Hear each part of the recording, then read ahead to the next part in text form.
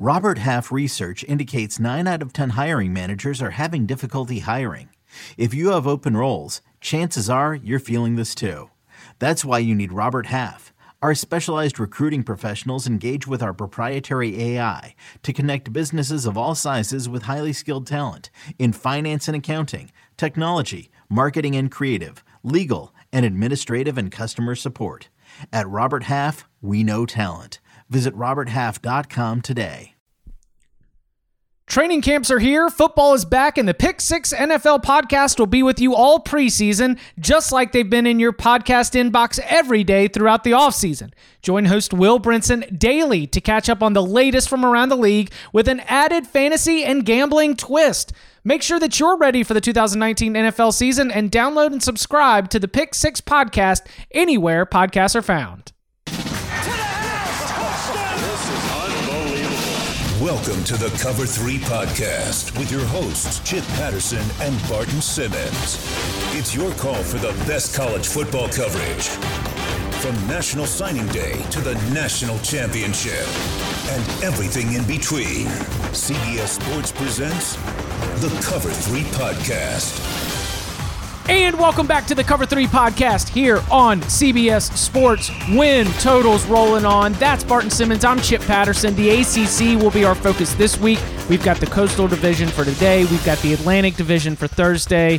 It is the conference of the reigning champions. And Barton, like with all of the media days done, the Pac-12 will be going tomorrow, July 24th. I feel like we're really...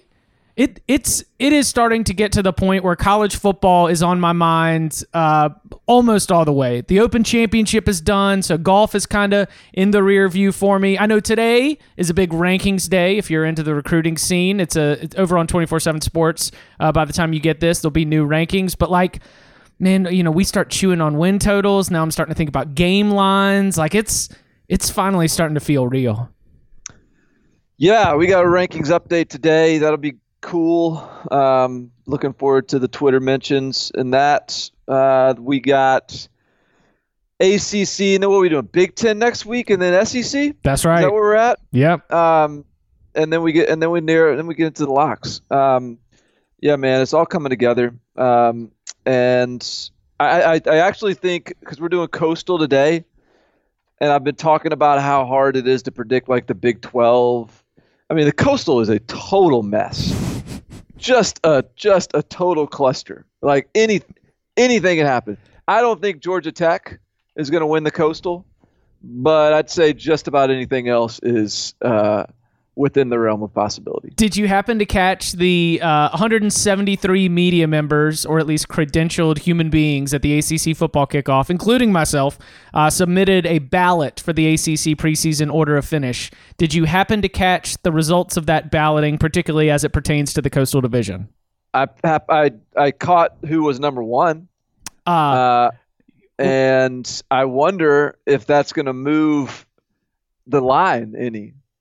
Right? Yeah, especially with where we are picking it, absolutely. Yeah. I was among the media members who did slot Virginia in that top spot, and a lot of my thinking in it, and we're going to talk about Virginia here in a little bit, so I don't want to spoil all of it, but it is a situation where in an 8-game conference schedule, sometimes you're thinking, 5-3 might be the division winner, might be 5-3. And I'll tell you what, Bronco can get those boys to 5-3. With this schedule, he can get them to 5-3. Now, the reason I asked, because it goes to your earlier point, did you notice that every single team in the Coastal Division got a first place vote? No, really? Yeah. And someone voted Georgia Tech number one? Yeah, and Duke and North Carolina. Yeah. Wow.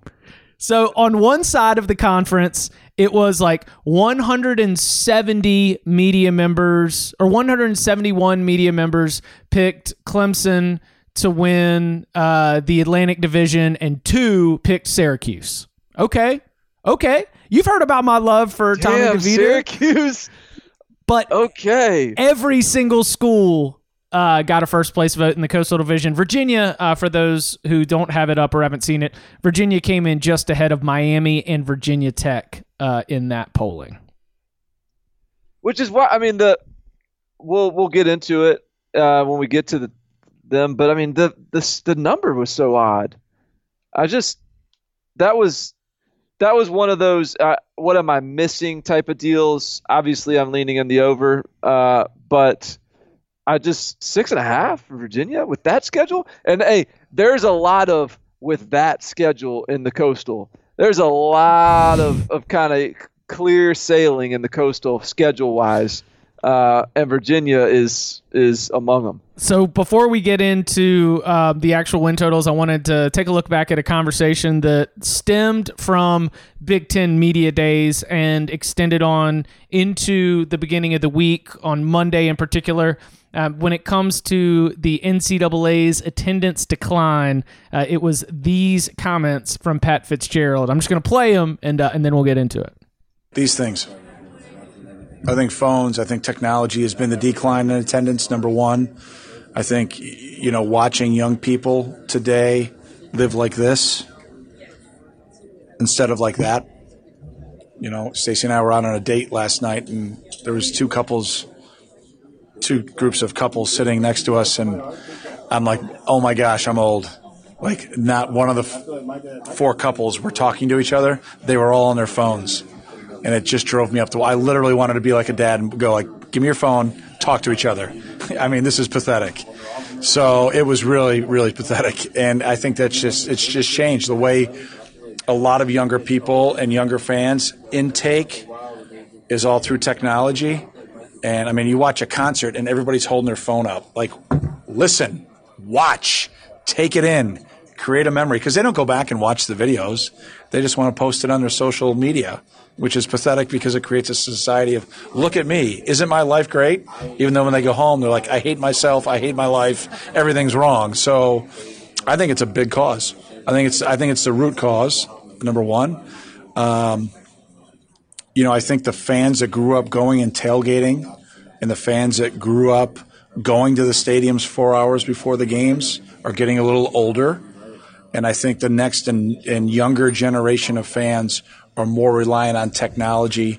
They'd rather have 12 TVs set up in their TV watching cave than go to a game and experience the pageantry and the tailgating. So I think it's definitely things that we need to look at as a brand, college football, on how we can maybe create that type of environment and experience while respecting our communities and our neighborhoods to make sure the experiences that are happening don't impede on those neighborhoods. These things. So what do you think about that, Barton? Well, I mean, I agree with everything he's saying. I mean, I also don't know that I agree with the sentiment. I don't know that I necessarily agree that sort of. I mean, I think the idea of the man cave, the idea of accessibility on TV. I mean, it used to be there was like 3 games on TV a day. I mean, it was like you had your whatever was on your local station. You had the Jefferson Pilot SEC game or whatever. You had your whatever was on ESPN. Like there was you had 4 games to choose from over the course of the day. And so the proliferation of options absolutely makes it a little bit less appealing to just go see, in my case, Nashville, Vanderbilt play Furman or something. So I don't know. But I think that probably there's other problems to point to beyond just the distraction of technology. But I don't disagree with his sentiment. I think Pat Fitzgerald is I think he's on it. I think that number one, the first thing that comes to mind is you made your bed and now you've got to lie in it. And if the conferences decided almost 2 decades ago that the primary way to generate revenue for athletic departments and for universities through college athletics is going to be through television rights deals. It's like this is going to be the primary revenue driver. We're not going to be as worried about selling tickets because that's not going to bring in as much money. We're not going to be worried about some of these other in-person events. The way that we are able to build these shiny locker rooms and do all these things and have these stadium upgrades, if it's not money coming straight out of the hands of donors and boosters, then it's going to have to be from television rights deals. And that has been true. Like that has been very, very lucrative for college athletics. But when you shift to creating a television product, then you are going to be dealing with the situation where the television product might be better than the in-person product. And you know what else I think about? I think about like our listeners, and I think about me, even if I wasn't doing this for a job, if I still had the same just diehard, big view sort of college football junkie approach to it, because thank goodness you can set up a bunch of TVs and watch a bunch of games and flip around and take it all in, because if you couldn't, then things like there wouldn't be the demand for the fans that tune in and listen for the locks every single Thursday, or the fans that want to tune in on Sunday and hear what we've got to say, not just about what happened in one little conference, but like for real, let's take a look at everything that happened in college football, and that national approach to not just being a college football writer or analyst or talking head, but that national approach to being able to be a fan and have all that at your fingertips. I mean, Barton, that kind of drives us. So we made our bed and now we lie in it.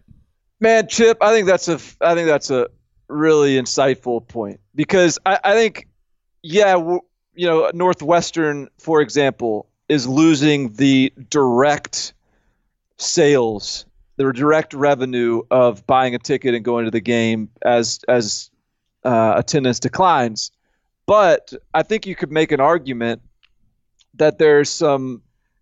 I mean, the TV rights deals is one iteration of this, but I think you can make an argument that that sort of the national appetite for college football, the interest of somebody in Arizona of what Northwestern's team looks like this year is probably growing. And that might not be, you might not see that as directly with the bottom line, but I suspect that it does create sort of a more national awareness. It does create more just the brand of college football that he's talking about. I suspect that it probably is beneficial to that as a whole, and this sort of residual impact nationally from that is probably there more than Pat Fitzgerald or any of us recognize. So I think that's a really interesting point, because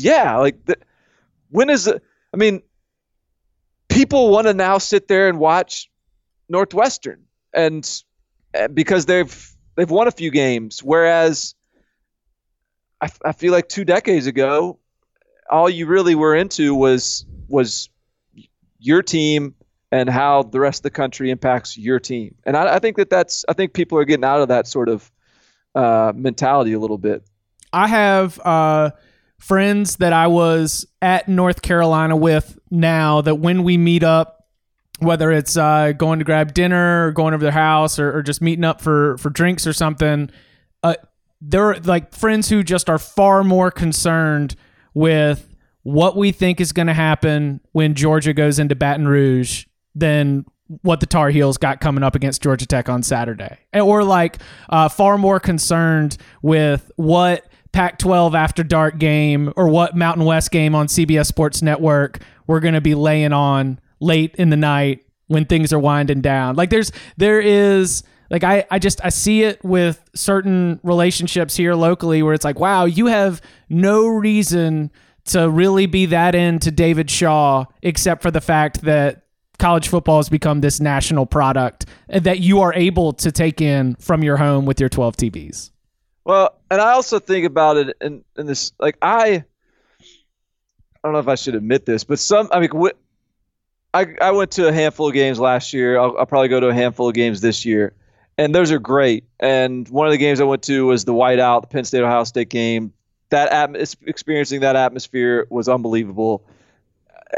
And yet, when I get sort of assigned a game, I hope our bosses aren't listening, but I'm a little bit like, I'm a little conflicted. Right. Because I go to that game and it's just that game, and I can't consume everything, and I want to see it all. And so I think even if this wasn't my job, even if I was just a football fan, I think if given the option between sitting in my man cave and drinking as much, beer as we got left in the case, and ordering a pizza and flipping the channels when a game goes bad, like I would take that over going to random ACC Atlantic matchup.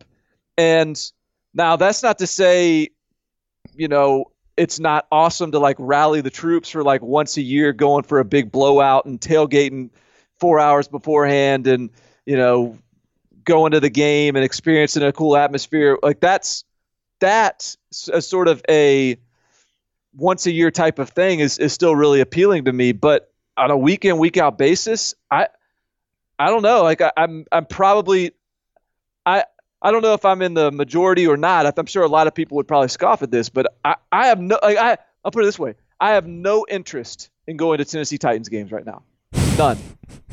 I mean, if I want to see the Titans play, I will watch them on TV. It's because you got to get down there and you have to park and getting in the stadium's hard, and then the food's expensive and if it's a bad game, sometimes I don't know. Like it's just there's a lot, and I acknowledge when you sort of making it an event. And even when you're a diehard fan and you do go and tailgate, that makes it sort of different. But just attending a game for the sake of attending it, I don't know. I am with, I guess, all the millennials on their phones because it's just less appealing than it once was. Well, and I do think that to bring this back home, Pat Fitzgerald did say, we need to create an environment that's attractive. And I think that that's where it is. The onus is on the schools. It's on the athletic departments that, you have an event. And just like, just like if you're organizing a 5K through a neighborhood or a battle of the bands at a high school, you got to promote that event and you got to do what you can to try to make that attractive to people, because you do have competition on those Saturdays, and it's not all local with all the football that's available nationally. All right, you wanna jump into it? Let's do it. All right, let's go. As much as I think the under is a safe play, like I can't even. Count 'em up. Count 'em up. How many games y'all gonna win this fall? I can't fathom 8 wins. How many games y'all gonna win this fall? I just can't. I don't see it. It's not on there. It's not the schedule I'm looking at. Unless there's another schedule somewhere. Now, an astute listener of the show, Barton, did you see what the current theory of what team we were talking about when you said that legendary line? I did see. So when someone said South Carolina is the theory there? Yeah. So that would have been South Carolina in what, 2017? Are you sure it wasn't 2018? Or 2016? Or 2018? I think it was 2018, because we went into last year, which would be a great call for Barton, because we went into last year, remember talking Jake Bentley, we were talking South Carolina, are they going to knock off Georgia week 2? I mean, that South Carolina SEC East dark horse was one of those really fun preseason storylines that lasted for like 6 weeks in the preseason and then only 2 weeks into the season. Right. Like that was when the South Carolina as a dark horse in the SEC was one of my favorite eras in the history of preseason college football. I mean, everyone thought there was a chance, and some people really thought there was a chance. But I don't know, man. Like that was surely it wasn't 2017, because then it would have pushed. They went 8-4 regular season in 2017. No, I think it would have definitely gone under, I think, because they would have needed to beat Clemson in the regular season finale to push. Okay. That's like the South Carolina hype was such that we had JC Sherbert and Rusty Mansell on a two-way pod going into that game. And JC was like, I don't know, man, there's some belief they can do it. And then that, like, Georgia, I don't have the score pulled up, but they didn't thump them, but they definitely beat them. And they beat them to a point where you're like, oh no, South Carolina's not. Well, the game was over. The game was over in the first quarter. I think was there a pick six, I think, really quick. something that just totally kind of squashed the nonsense pretty quickly. So we'll see. South Carolina will be an interesting one to talk about when we get to the SEC in a couple weeks. All right, so we will begin at the top of this odds board that we are working with right now. Again, from the FanDuel Sportsbook. If any of these numbers are slightly off, let me know so that we can adjust it for our analysis. But we're going to begin with the Miami Hurricanes. Manny Diaz is in town. 8.5. Is that what you're looking at? I'm at 8.5. I used the CBS story from like late June, so 8.5. 8.5 for the Miami Hurricanes. Barton, what's your initial thought? I guess how much does Tate Martell and Dan Enos and what the offense can be? How much is that playing a role in where your confidence is with the Hurricanes? Well, here's the Dan Enos thing: is he is, I think, clearly a good quarterbacks coach, and I think the quarterback room will be improved because of him. Who it is, I really don't know. I was doing, we were doing a video with Trey Scott for 24/7 Sports, and I was picking Miami's schedule, and we were taping it, and during the video, sort of this back and forth where I go game by game and pick the schedule, and Trey asked me on video, so who's going to be the starting quarterback for Miami? And I froze up. Like I couldn't answer it. I had no idea. And I mean, Tate Martell, Jaron Williams, N'Kosi Perry, like I don't know. And I don't know that Miami knows yet. So anyways, we had to scrap the video and start over because I just could not come up with a good answer. and so I think I say that to say, like, I don't think there's a great option at quarterback, but I think the room will be improved because Dan Enos is a good quarterback developer. Now, here's the caveat with Dan Enos. He's getting a lot of credit for what Alabama did last year, which is kind of ridiculous because Alabama had an offense that was as talented as any we've ever seen. He's getting credit for Jalen Hurts' development, which I think is fair, because it was the first quarterback coach Jalen Hurts ever really had.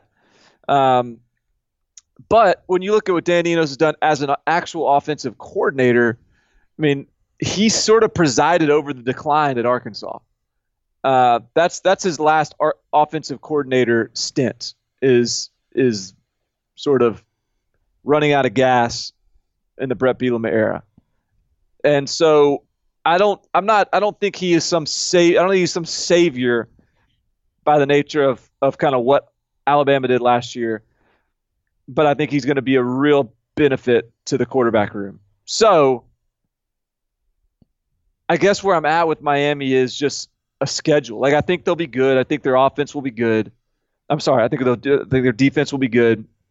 I think their offense has a chance because I do think Jeff Thomas is really good. KJ Osborne, the transfer from Buffalo, I think is a stud. Brevin Jordan should be really good in year 2. So I just look at the schedule and I figure, all right, I don't think they're good enough to beat Florida. I think that they probably have 2 more losses in there somewhere. So I've got them at 9-3, but I think they're 8 this is a very 8-4 looking team too. So I'm not confident in an over. I'm on the over, I guess technically, but this team is not yet. I'm not yet ready to sort of push all my chips forward. I am still very confident in Miami's defense, and I think that what you have, and it's not just with like Manny Diaz, but I mean, just think about like the significant snaps that this linebacking core of, what's it, Shaq Quarterman, Michael Pinckney, and McLeod, right? Zach McLeod. I think they're all seniors, and they've all pretty much been 3 or 4 year starters, and they've all played at an excellent level throughout that time. So it doesn't feel like there's anyone. It doesn't appear that there's anyone that's going to be able to run over Miami. And so because you've got that defense being able to anchor you, I agree that there's no expectation for another like, you know, just sort of continuation of the bottom falling out as it did at the end of last season. No, I expect a strong response from Miami. I honestly, how about this? I'm with you. I'm picking Florida in that opener. I would not be surprised if that's a field goal game. Just sort of the way that both of these defenses are, the awkwardness of that early week 0 start. But all that said, and I'm with you. I think KJ Osborne's going to be awesome. I think he's going to be a difference maker in the return game. And when Jeff Thomas has been up and down throughout his career, so a lot of that health related, but also just sort of status with the team, I think KJ Osborne seems like a real steadying presence at the skill position for him. DJ Dallas is pretty good. Yeah.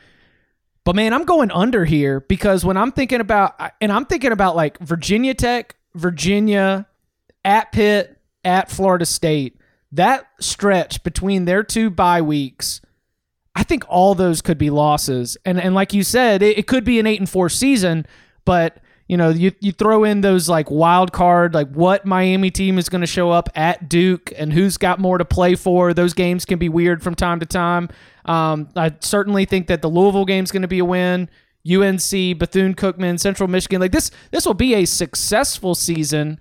But I think that middle stretch is going to be real key for this over-under, and I don't have confidence right now that when this Miami Hurricanes team needs a touchdown drive against Virginia Tech or Virginia or even at Florida State or at Pitt, that they're necessarily going to be able to get it. I was trying to find their letdown loss on the schedule. I toyed with like them beating Virginia at home on a Friday night and then losing to Georgia Tech the next weekend. Right. But I couldn't quite get up the courage for that one.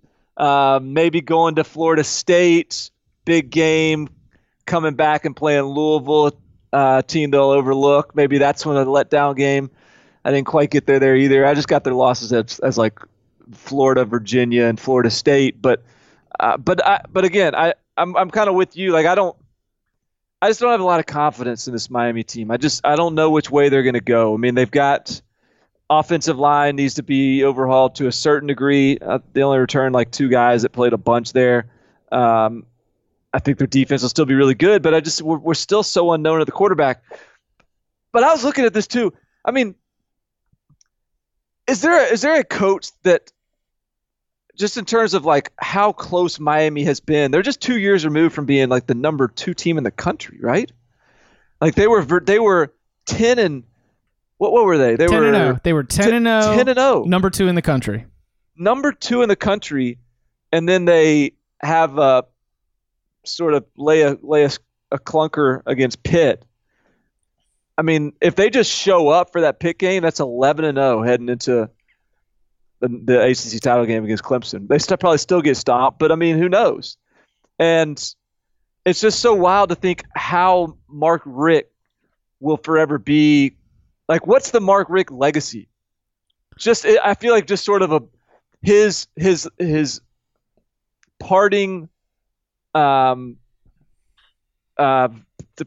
picture of Mark Richt is this sort of boring middle of the road coach that recruits pretty well and has won a lot of games but never quite could get over the hump. And he was like he was 10-2 2 years ago, or 10-0 2 years ago, and the number 2 team in the country with 2 games to play. He was in 2012. He was a play away from going to the national championship game, and he was gone. What, 2 years later, 3 years later? It's just it's kind of I mean, if he just wins, if he gets that play, like how differently is he viewed from a legacy standpoint? it's an unforgiving world for a coach, man. So it didn't help that they not only laid the clunker to Pitt, but they could only get a field goal against Clemson in the ACC championship game. And then they got worked, I believe, by Wisconsin in the bowl game. Like they got an Orange Bowl bid. It was like a New Year's Six bowl game, and they were going up against Wisconsin and they lost. It was 34-24. Okay, so they didn't get worked, but not the best finish at all. Yeah. And to your point about Mark Richt will be, in some sense, able to have a say or a control of what his legacy is because he is one of the leading studio voices for the ACC network. There you go. That's a good spot for him. Yeah, exactly. Likeable guy. Yeah, you just sort of take on a whole new sense of who Mark Richt is when he's just up there talking about how great all the coaches are on Saturdays. Yeah. I don't think he's going to tee up a whole lot of harsh criticism. I'm not seeing that coming. Not at all. Count 'em out. The chilling new original docuseries on Paramount Plus. Why did he kill his family? The answer lies across the ocean in a woman named Sylvie. She's a cam model. Where desire leads to deception. I ended up spending $12,000 and $15,000 a day. It was addictive. I can't get you out. And obsession leads to murder. Who did this to your family? You can't really maintain a fantasy forever. Control Alt Desire. Now streaming on Paramount Plus. How many games are going to win this fall? All right, as we work our way through the ACC Coastal Division, we move on to Virginia Tech. The Virginia Tech Hokies are in a real pivot point for Justin Fuente. 19 wins in the first 2 years. Everything's looking awesome. And then last season, we had... before going into the year, there was trouble. There was injuries and player disciplinary issues, eliminated multiple starters and key players from the rotation before the season even started.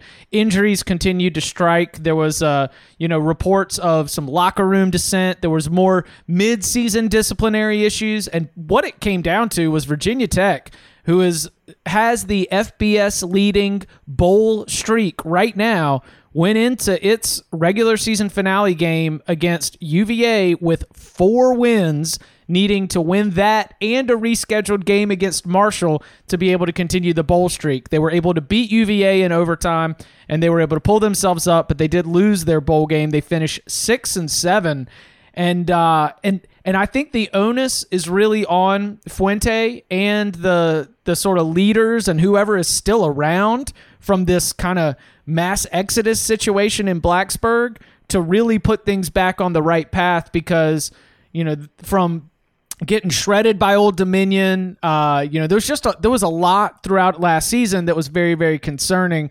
So at 8.5, it's clear the odds makers have high expectations for the Hokies. Boy, that seems like a big line, doesn't it? Big number. That was a head scratcher for me.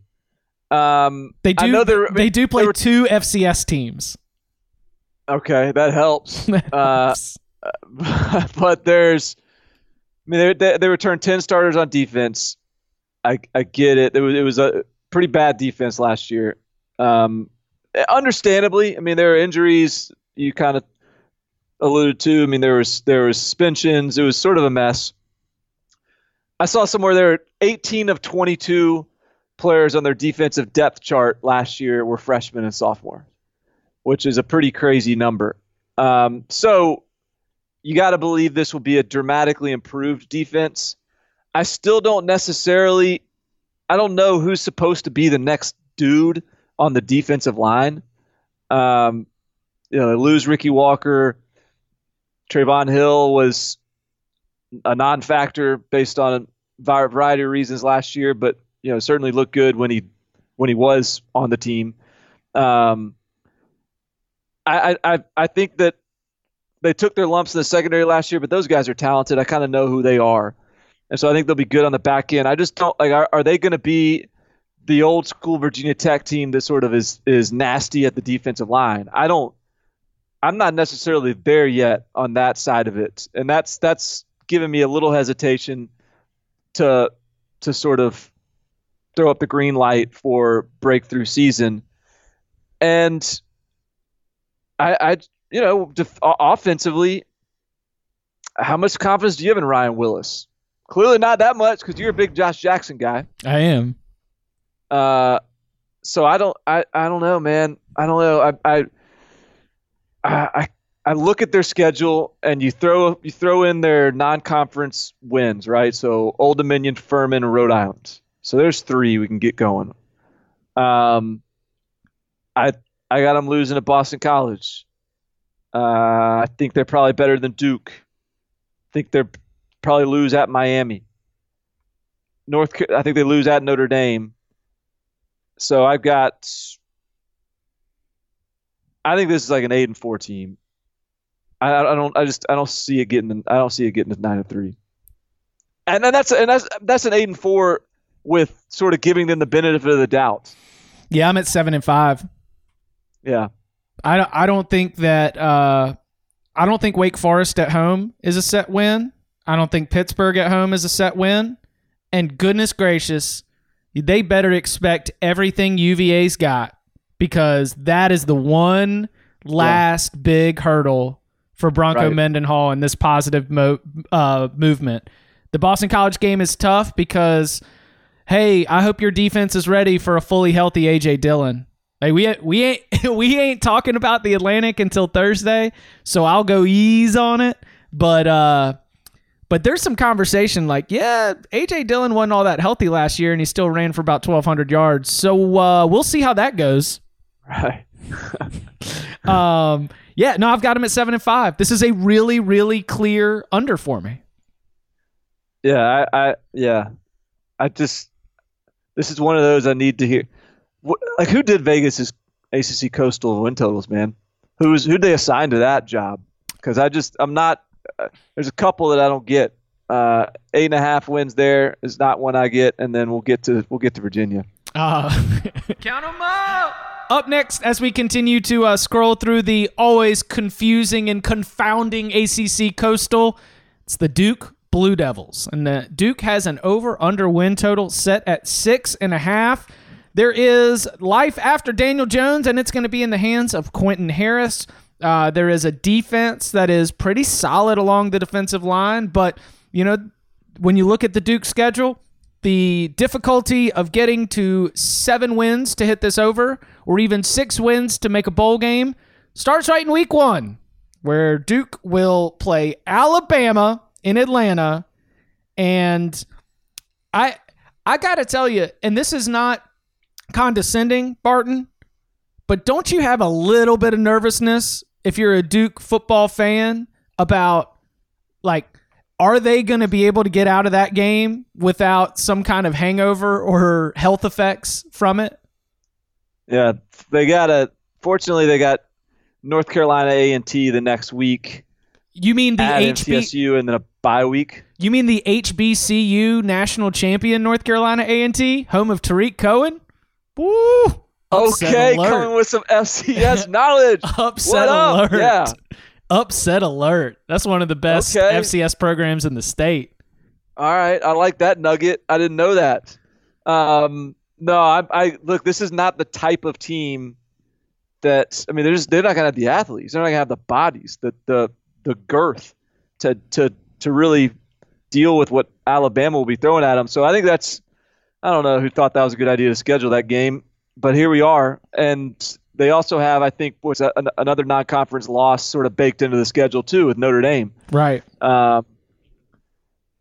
So this, I'm not super confident here. Now, I grant that Duke has a little Northwestern in them, because this is the type of team that I'm not going to be as bullish on, because I'm not going to recognize as many of these names. Like, these guys weren't highly regarded players. I haven't followed them, and they can sort of do it with anonymous faces to a certain degree.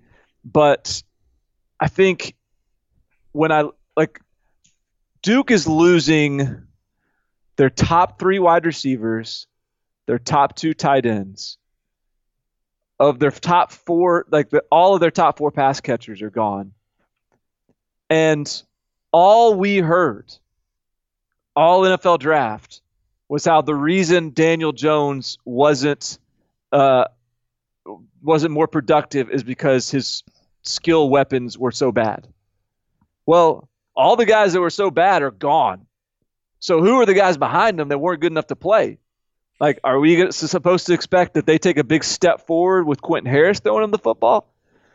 And not only that, but if we are to believe that Daniel Jones, and look, there's we've talked about it on the pod, there is valid reason to support Daniel Jones as being the 4th NFL draft pick.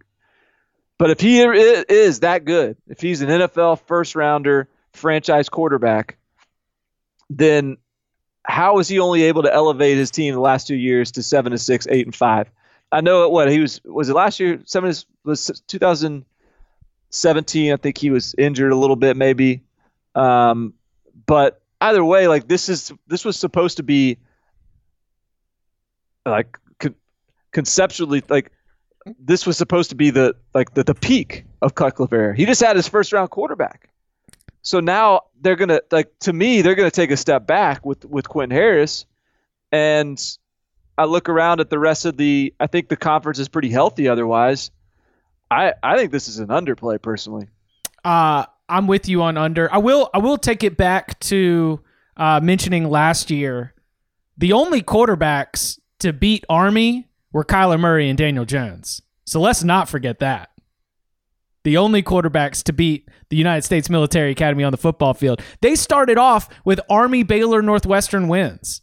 In fact, to finish at 7-5 in the regular season, 8-5 after the bowl win, was a really disappointing performance in ACC play, which makes me wonder if there's like in 2013, Duke won the ACC's Coastal Division, and it was kind of this like breakthrough storybook kind of situation. Everything was coming together. This was the moment where Duke football had really arrived and pulled itself out. David Cutcliffe was the one who got him there.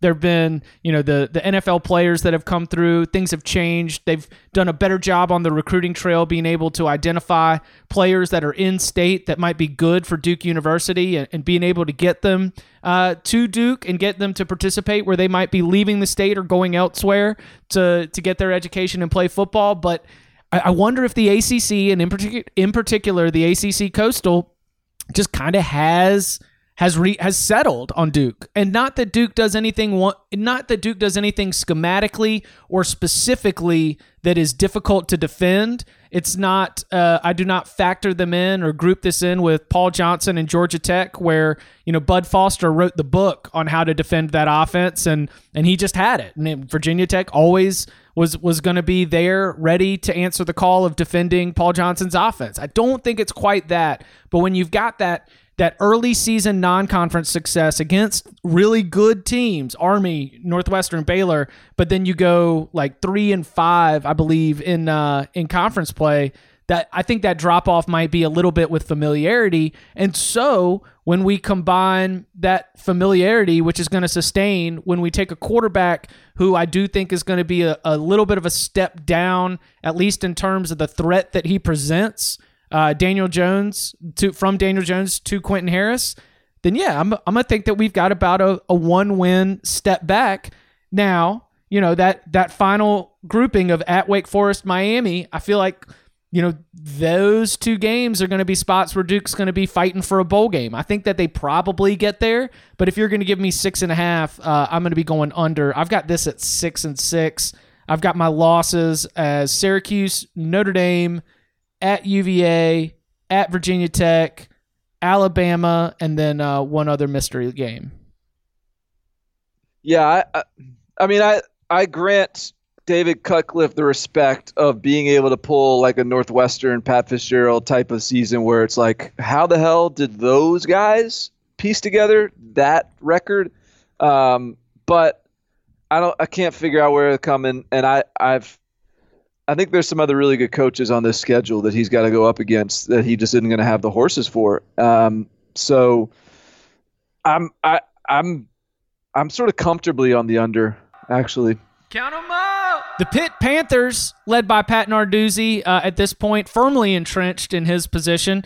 They did get to the ACC championship game after a really good sort of mid-season run where they were able to take out a lot of Coastal opponents and emerge from the Coastal chaos as champions at 6-2 with the league record. Their over-under win total here is set at 6, right there at 6. So, I mean, how do you know success? Oh, man, I don't have my Narduzzi yet. I thought I had it. It was like in my head, but he had these really funny comments. He's like, I mean, would you rather go 10-2 and not play in the ACC championship game, or would you rather go 6-6 and play in the ACC championship game? I don't know. I don't know what defines success. Third I'd rather row. go 10-2, coach. Are you listening? Hey, everybody. I want him at the front of the class. I want my football players at the front of the class. There we go. He's intense. That's the key. The key is to he get is the intense. intensity. That dude is intense. Yes. Where are you at? Yeah, I mean, I think 6-6 is the right number here. I mean, the 6 is the right total. I envision a 6-6 season, but if you gotta hold my feet to the fire and say over or under, I tend to think over and just Pitt figuring out a way. I do think. I'm not a big believer in Sean Watson as an offensive coordinator, and so that they made that move to Mark Whipple is got to be a positive. I think he's going to be, I think, beneficial to Kenny Pickett's development at quarterback. Kenny Pickett, I think, is pretty good. Kenny Pickett's fun. He is a fun quarterback to watch go out there and game it up. Yeah. And I just think they're going to give him a better opportunity. And he's got pretty good receivers around him, too. The run game is going to be the question. I mean, they got to replace a lot on the offensive line. They got to replace 2,000-yard running backs. But I think that to me, sort of the culture of the program should be able to punch out some physical run game. And then I think here we are. I mean, what are we in this is year 5, Narduzzi at Pitt. Man, he's been there for a minute. Yeah. But he should have, there should be no excuse on defense. He's had plenty of time to bring in his players. He's got some good ones that are, I think even just I can look at this list and find guys I like. DeMar Hamlin, Paris Ford, those guys are really good back end players. Rashad Weaver at defensive line, I think is a really good player. Like they've got, I think, enough players on defense to give people problems. And so I just look at 6-6 being about what this team is, and then Pat Narduzzi, punches through a window a couple times and gets them to another win here or there. You are 100% right. The defense is experienced. It has been built up, and at the risk of sounding like I'm just drinking out of the media days platitudes fountain, I believe truly, as you hinted and mentioned, the Pitt program has embodied the head coach's culture, and he's put it in place. And what we saw last season was the proof positive. That was the evidence that things continue to move in the right direction, and that this is a very, very good fit.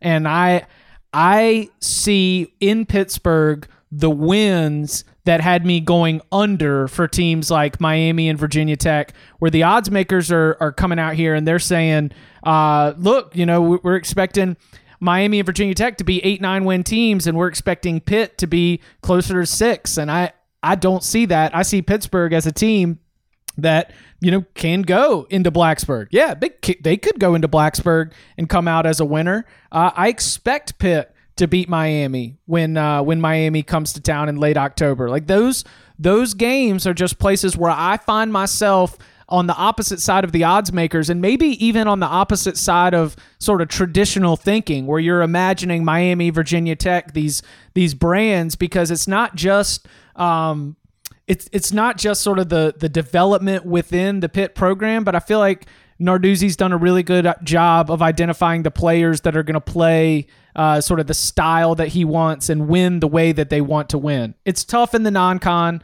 If you got at Penn State, UCF, but outside of that, man, I see a lot of good opportunities for some, in particular, in division wins. Like when I did my order of finish, I think I had Pitt ahead of Miami behind Virginia Tech as third place in the Coastal. Oh, damn. So you're going all the way down to number 4 in the Coastal for Miami, huh? Yeah. All right. I mean, I don't hate it. I mean, granted, again, we're talking about the difference between 6-2, 5-3, and 4-4. Right. Or where your 5-3 stacks up with the 5-3 next to you. Correct. So I have to look at it much more abstractly to put them 1 through 7, understanding that the ultimate differences between 2 and 5 might be one game. Yeah. But I'm higher on Pittsburgh than I am on Miami, and I feel more certain in what Pittsburgh can be than I am with Virginia Tech. Over. Yeah, I think so. We're on the same page there with Pitt. Don't doubt the Nard Dog. How many games are gonna win this fall?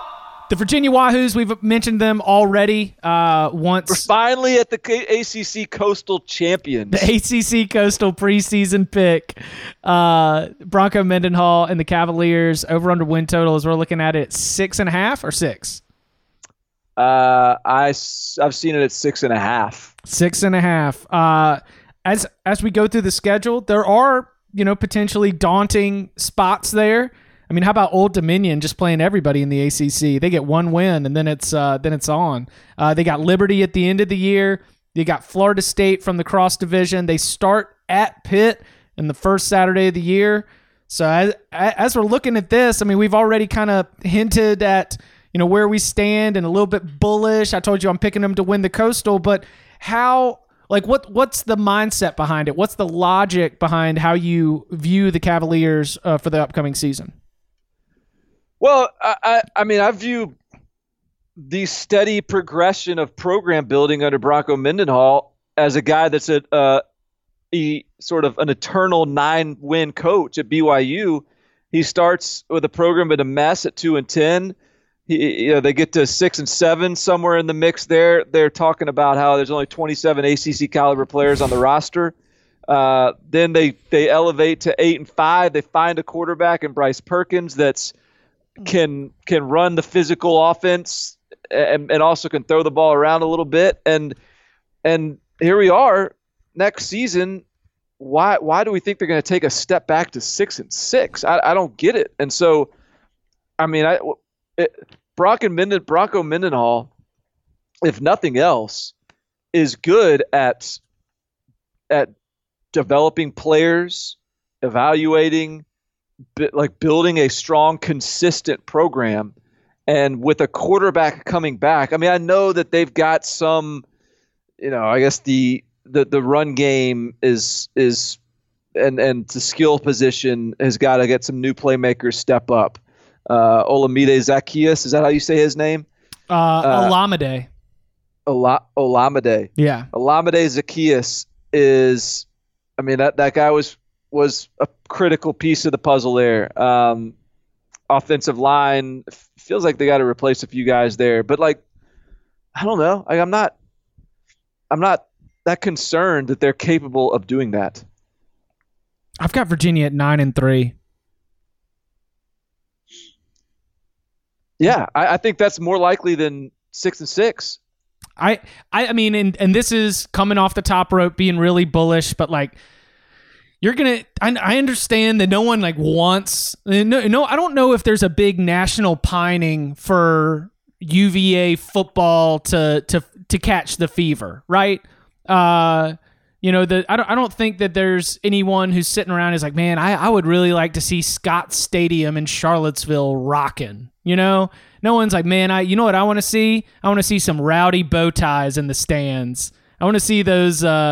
I want to see those nice pleated khakis on that lawn behind the goalpost. No, it's not a popular thing, but I will tell you that when Florida State comes to town on September 14th with all the energy that has been injected, and don't overlook the overflow value of Tony Bennett and the basketball team winning the national championship for just making everything energized throughout that athletic department. I think that is a huge statement game, and I think that's a huge statement game that UVA can win. I've got their losses at Notre Dame, and then after that, just kind of like, you're probably going to lose 2 more, but there's not one that I would consider certain. I would think that losing, like Hugh Freeze bringing Liberty in there to beat UVA before the Virginia Tech game seems more likely than some of these conference games. Yeah. I mean, I think when you get through, like, let's just say they beat or they lose to Notre Dame. I agree with you that there's not another game on the schedule that you're looking at it and you're like, I think they probably lose that game. I mean, they're all they're not going to be underdogs by more than a score for any other game. Especially with like your Bronco bringing back almost the entire front 7 and an All-American defensive back like Bryce Hall. Yes. That defense is going to be so good. Yes. And there's so much continuity with this program too. I mean, it's like the same staff he had at BYU, and they've all been the same guys since he's been at Virginia, and there's and the quarterback returns, and there's a good one, and there's everything pointing to this being just all right. They have gotten on the tracks. Now I keep on looking at the schedule, and like the worst possible scenario I can come up with is 7-5. So why in the world are the odds makers still stuck with Virginia at 6 or 6.5? Yeah, and now that it's clearly not, I'm clearly not like the sharp in the room. Like everyone's picking them to win the Coastal, I guess. So now I'm all now I don't know what to think, because is it now the group think? Because I don't know. There is definitely a potential of groupthink. I think our friend Tom, have you seen Tom Fornelli is working on the Tom Fornelli Team of Excellence Award? I have, yeah. A little disappointed there's no FCS teams on there, but otherwise, yeah, it's a good endeavor. I have an insight in. I've got to leave my hat at the door, but I do have insight into the committee room. Okay. And I will hint, and I will be curious to see if it comes up on locks, but he was a big Bronco fan and supporter early when the turnaround started. He referred to Virginia often last year as my beloved Hoos, and all this public sentiment has forced the contrarian Tom Fornelli into the other side. Virginia is on the chopping block for the Tom Fornelli Team of Excellence, just based on being picked first in the Coastal. I did see that. I did. Yeah, that was that's the first tough blow for Bronco this offseason is missing out on the Tom Fornelli Team of Excellence poll. Yeah, man, it's I'm gonna keep riding it. I'm gonna keep riding this. I mean, it's one of these deals where it's like a line is just so ridiculous, but how much better one team is than the other, and it's like I'm not gonna fall into this, Vegas is tricking me trap. Like I'm just gonna roll with it, and I'm kind of like that way too. I mean, 6-6, I just don't see it. Count them out. The North Carolina Tar Heels in year 1 under Mac Brown, expectations are not super high. I think that the most optimistic North Carolina fan would like to beat NC State, and the most optimistic fan would like to beat NC State and get to a bowl game. The Vegas over-under win total for the Tar Heels is set at 4.5. The season is absolutely brutal out the gates. You start against South Carolina and Charlotte. Then you welcome Miami, which has had a week off following its Week 0 game against Florida. So if Miami loses that, you're going to have a very angry Hurricanes team coming to Chapel Hill. Then they play Wake Forest in Winston-Salem, which is actually a non-conference game. And then they welcome App State and Clemson in back-to-back weeks before, honestly, like the first truly winnable game of the schedule for me, Barton, comes October 5th at Georgia Tech. So how in the world does a North Carolina fan look at this schedule and start chalking up some wins? Well, I think the idea here is to remind yourself that you guys weren't as bad as 2-9 last year. I mean, there were 5 games that they lost that were within one score. Good point. I mean, I think that this is a team, like I bet you Larry Fedora, and this is a standard line by a lot of coaches, but I bet Larry Fedora's like, I left them a pretty good team. Or you know what? We were close, man. I wish they'd give me another year. We were going to turn it around. Now that's coaches convince themselves of that all the time, but I bet he believes that. I bet he believes they were snake bit last year, dealt with injuries, couldn't find a quarterback. They finally started to sort of get one in place even late last year. Like some of the young guys started to turn the corner a little bit. And now they've got 3 good options with Jace Ruder, Cade Fortin, and Sam Howell. I think whoever wins that job will be competent. They return plenty on both sides of the ball. And they've got a pretty good set of coordinators coming in for them. I mean, Jay Bateman and Phil Longo, defensive coordinator, offensive coordinator, that's a pretty good pair. And so I guess my argument for North Carolina is the line is what? What do we line? 4.5? 4.5. Line's 4.5. If they split those, if they just win 2 of those 5 games, close games they lost, and they finished 4-8 last year instead of 2-9, does 5-7 seem a little less or a little more attainable? I think North Carolina will be decent this year. Now, by decent, I mean I think they got a shot at 5-7. I really do. I'm going over here. I'm going under, and I think that I do think that it is going to at least be hinging on the App State game, but I think they're going to start 0-3, and I think the App State's going to come to town with a lot of experience left over from a team that's experienced a lot of success. No Scott Satterfield, and not a lot of those key assistants. Eli Drinkwitz has sort of built out his own staff from what was there before, so. I think that game is probably a very, very close and competitive football game that they've got a chance. But then we mentioned Clemson right after that. I expect that will be a lopsided Tigers victory. I don't think North Carolina is going to win in Blacksburg. The Duke game and the NC State game are a little bit tough just because Mac does have that whole, I was the UNC coach for 10 years, and in those years when Mac Brown was the head coach, especially before he got him up to top 5, top 10 in the country and left for Texas. The football game of the season was Duke and NC State. So if there's a little extra oomph through the building during those weeks, I would not be surprised. But at Pitt, I think is a loss. UVA, I think is a loss. It's just really tough for me to find a way to get this thing even sniffing 6-6 or comfortably to 5-7. With such a tough start to the schedule, I think that I'm falling back into the idea that this is going to be a 4-8 season. Yeah, that's 4-8 certainly. I mean, I'm not going to argue with that. I've got on my just sort of prediction here, I got them with a win over Mercer, a win over App State, a win over Georgia Tech, and I've got them beating Duke, and I've got them upsetting Virginia. So, again, you can replace that upset with anything. I mean, I've just sort of picked Virginia as a spot where I thought they would get somebody. Right. And I think so.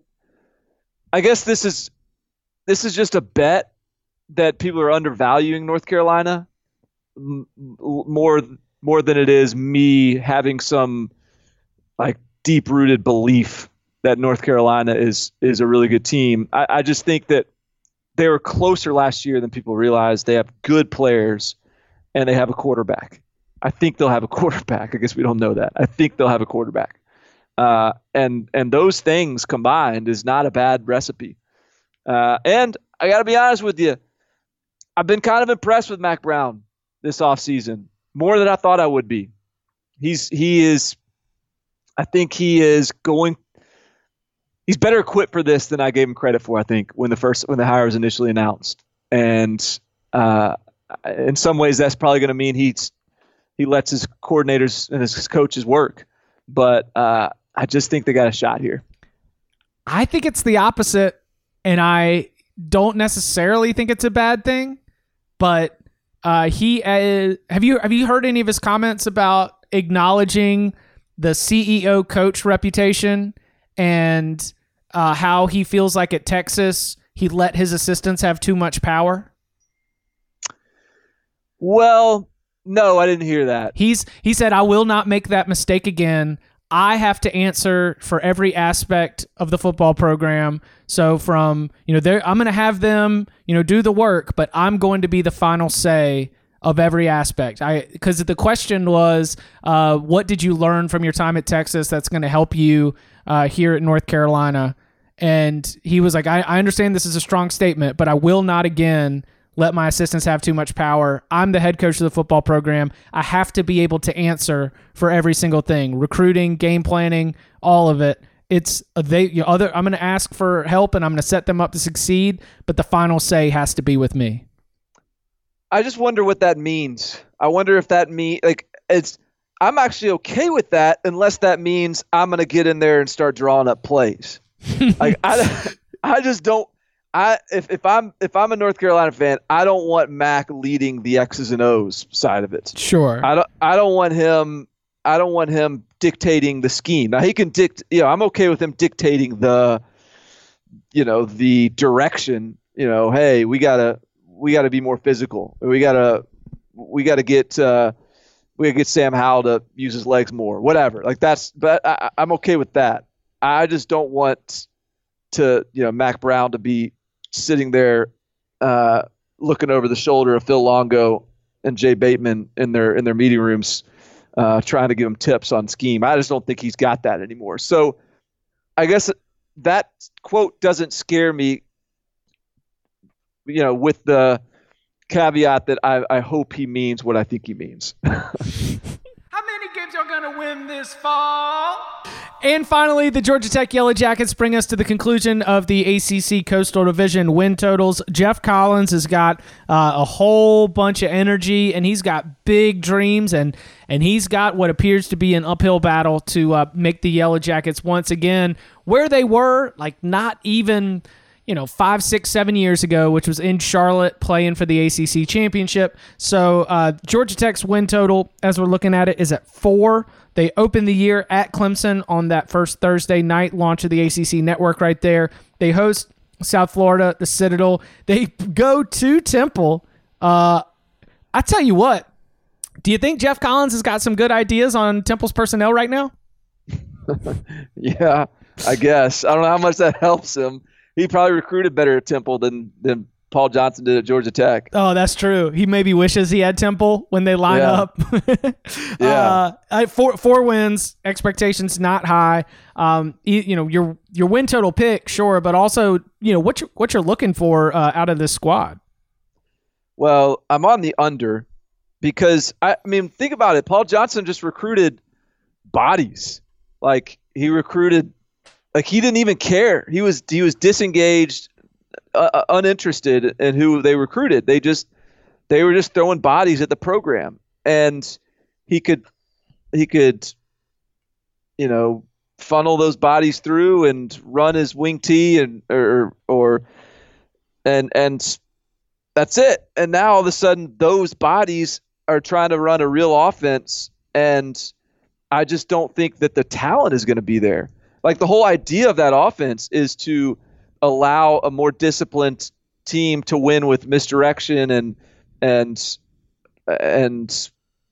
smoke and mirrors, basically, and discipline to beat a team that is more talented. That's sort of the purpose of it. And so I think the fact that now they're inheriting a roster where they're going to try to do some real football stuff with, I don't know, that's unfair. That was real football stuff, but to try to actually kind of evolve the offense with the talent that Paul Johnson recruited, I just think it's a futile enterprise in this season. And so this is going to be a foundational year.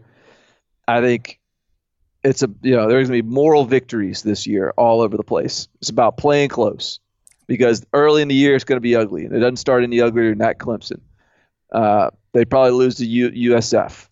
I assume they'll beat Temple or the Citadel, but I don't know they beat Temple. Like their non-conference isn't even like they played Georgia non-conference.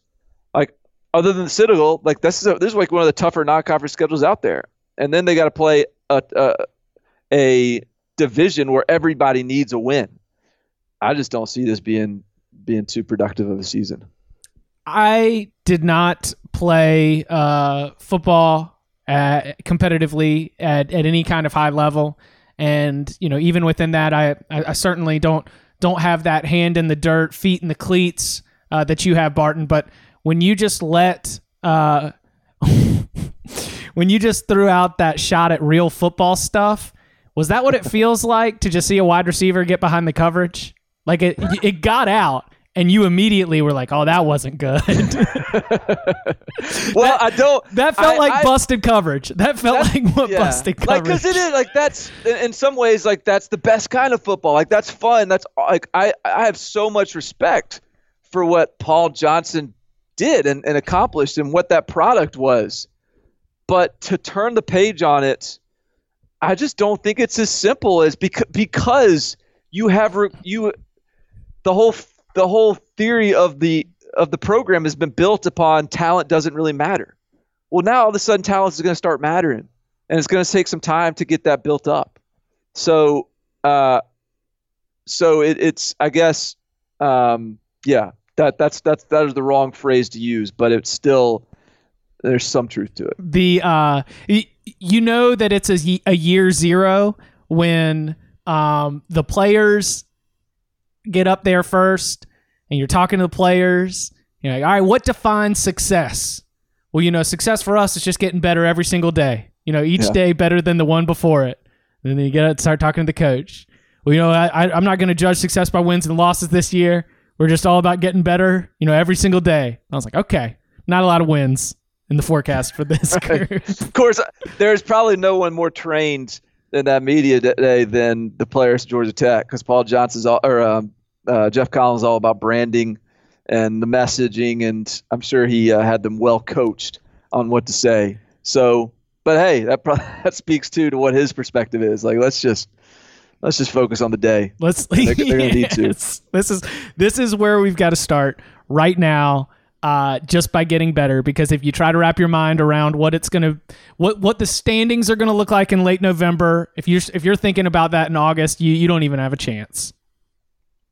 No doubt. Yeah, it's and along the way you're getting the best team from the Atlantic and 3 really good non-conference. This is an easy under for me. Easy under. All right, we will be back on Thursday with the ACC's Atlantic Division. Do head on over to 24/7 Sports to see the latest rankings. Feel free to jump in Barton's Twitter mentions and tell him whatever you want to do, whatever you're angry about. Are you ready for it? Do you have your mute button ready?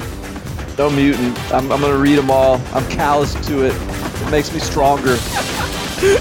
Feed me. He is Barton Simmons. You can follow him on Twitter at Barton Simmons. You can follow me at Chip_Patterson. Barton, thank you very much. Dessert.